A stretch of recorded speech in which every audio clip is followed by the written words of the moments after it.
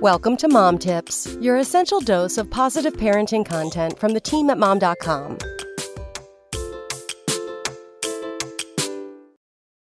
I'm serious. I won't be buying any Christmas gifts for my kid this year. At the conclusion of Halloween, my mom texted me to ask what's on my baby's Christmas wish list, and I just had to laugh out loud. There is no wish list.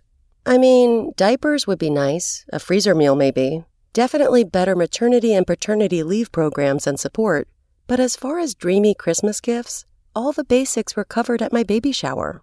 My little one won't even be sitting up for their first Christmas, so there isn't even an allure of playing with wrapping paper. I told my mom I'd send a list of consumables, wipes, lotion, baby food pouches I anticipate trying down the road, if she just had to purchase something.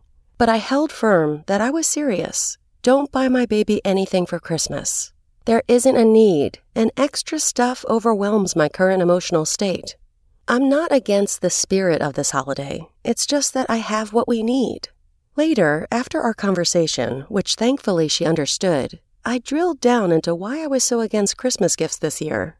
It came from a place of already feeling so full. My baby was the greatest gift.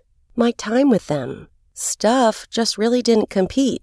And the things I really wanted couldn't be bought, wrapped, and left under the tree. Instead, I jotted down some notes to tuck near the Christmas section of my little's baby book to remember the true wishes of this season.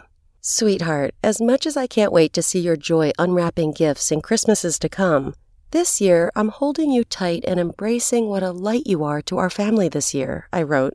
You are the gift. Mimi couldn't wait to shop for you, but more than her presence, I told her we want her presence. Instead, I want markers of those memories. Let's take photos of our 3 generations together, I wrote in the book.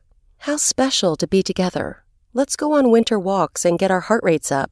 Let's stay healthy so we can be together longer. Adding, let's dance in the living room to the Nutcracker Suite and make winter-inspired salads with cranberries and pears and roasted pecans. Let's record Mimi's voice reading you a story so we always have that gentle voice available at the push of a button. In the end, the holiday season is so much more than gifts. And while my baby won't remember their very first Christmas, I will make sure to heavily document it so we can relive it together in the future as we create new traditions as a family. So instead of buying gifts for my little one this year, when my baby is far too young to understand, these notes will hold memories and moments we can both love years down the road. Check back tomorrow for more mom tips. SpokenLayer.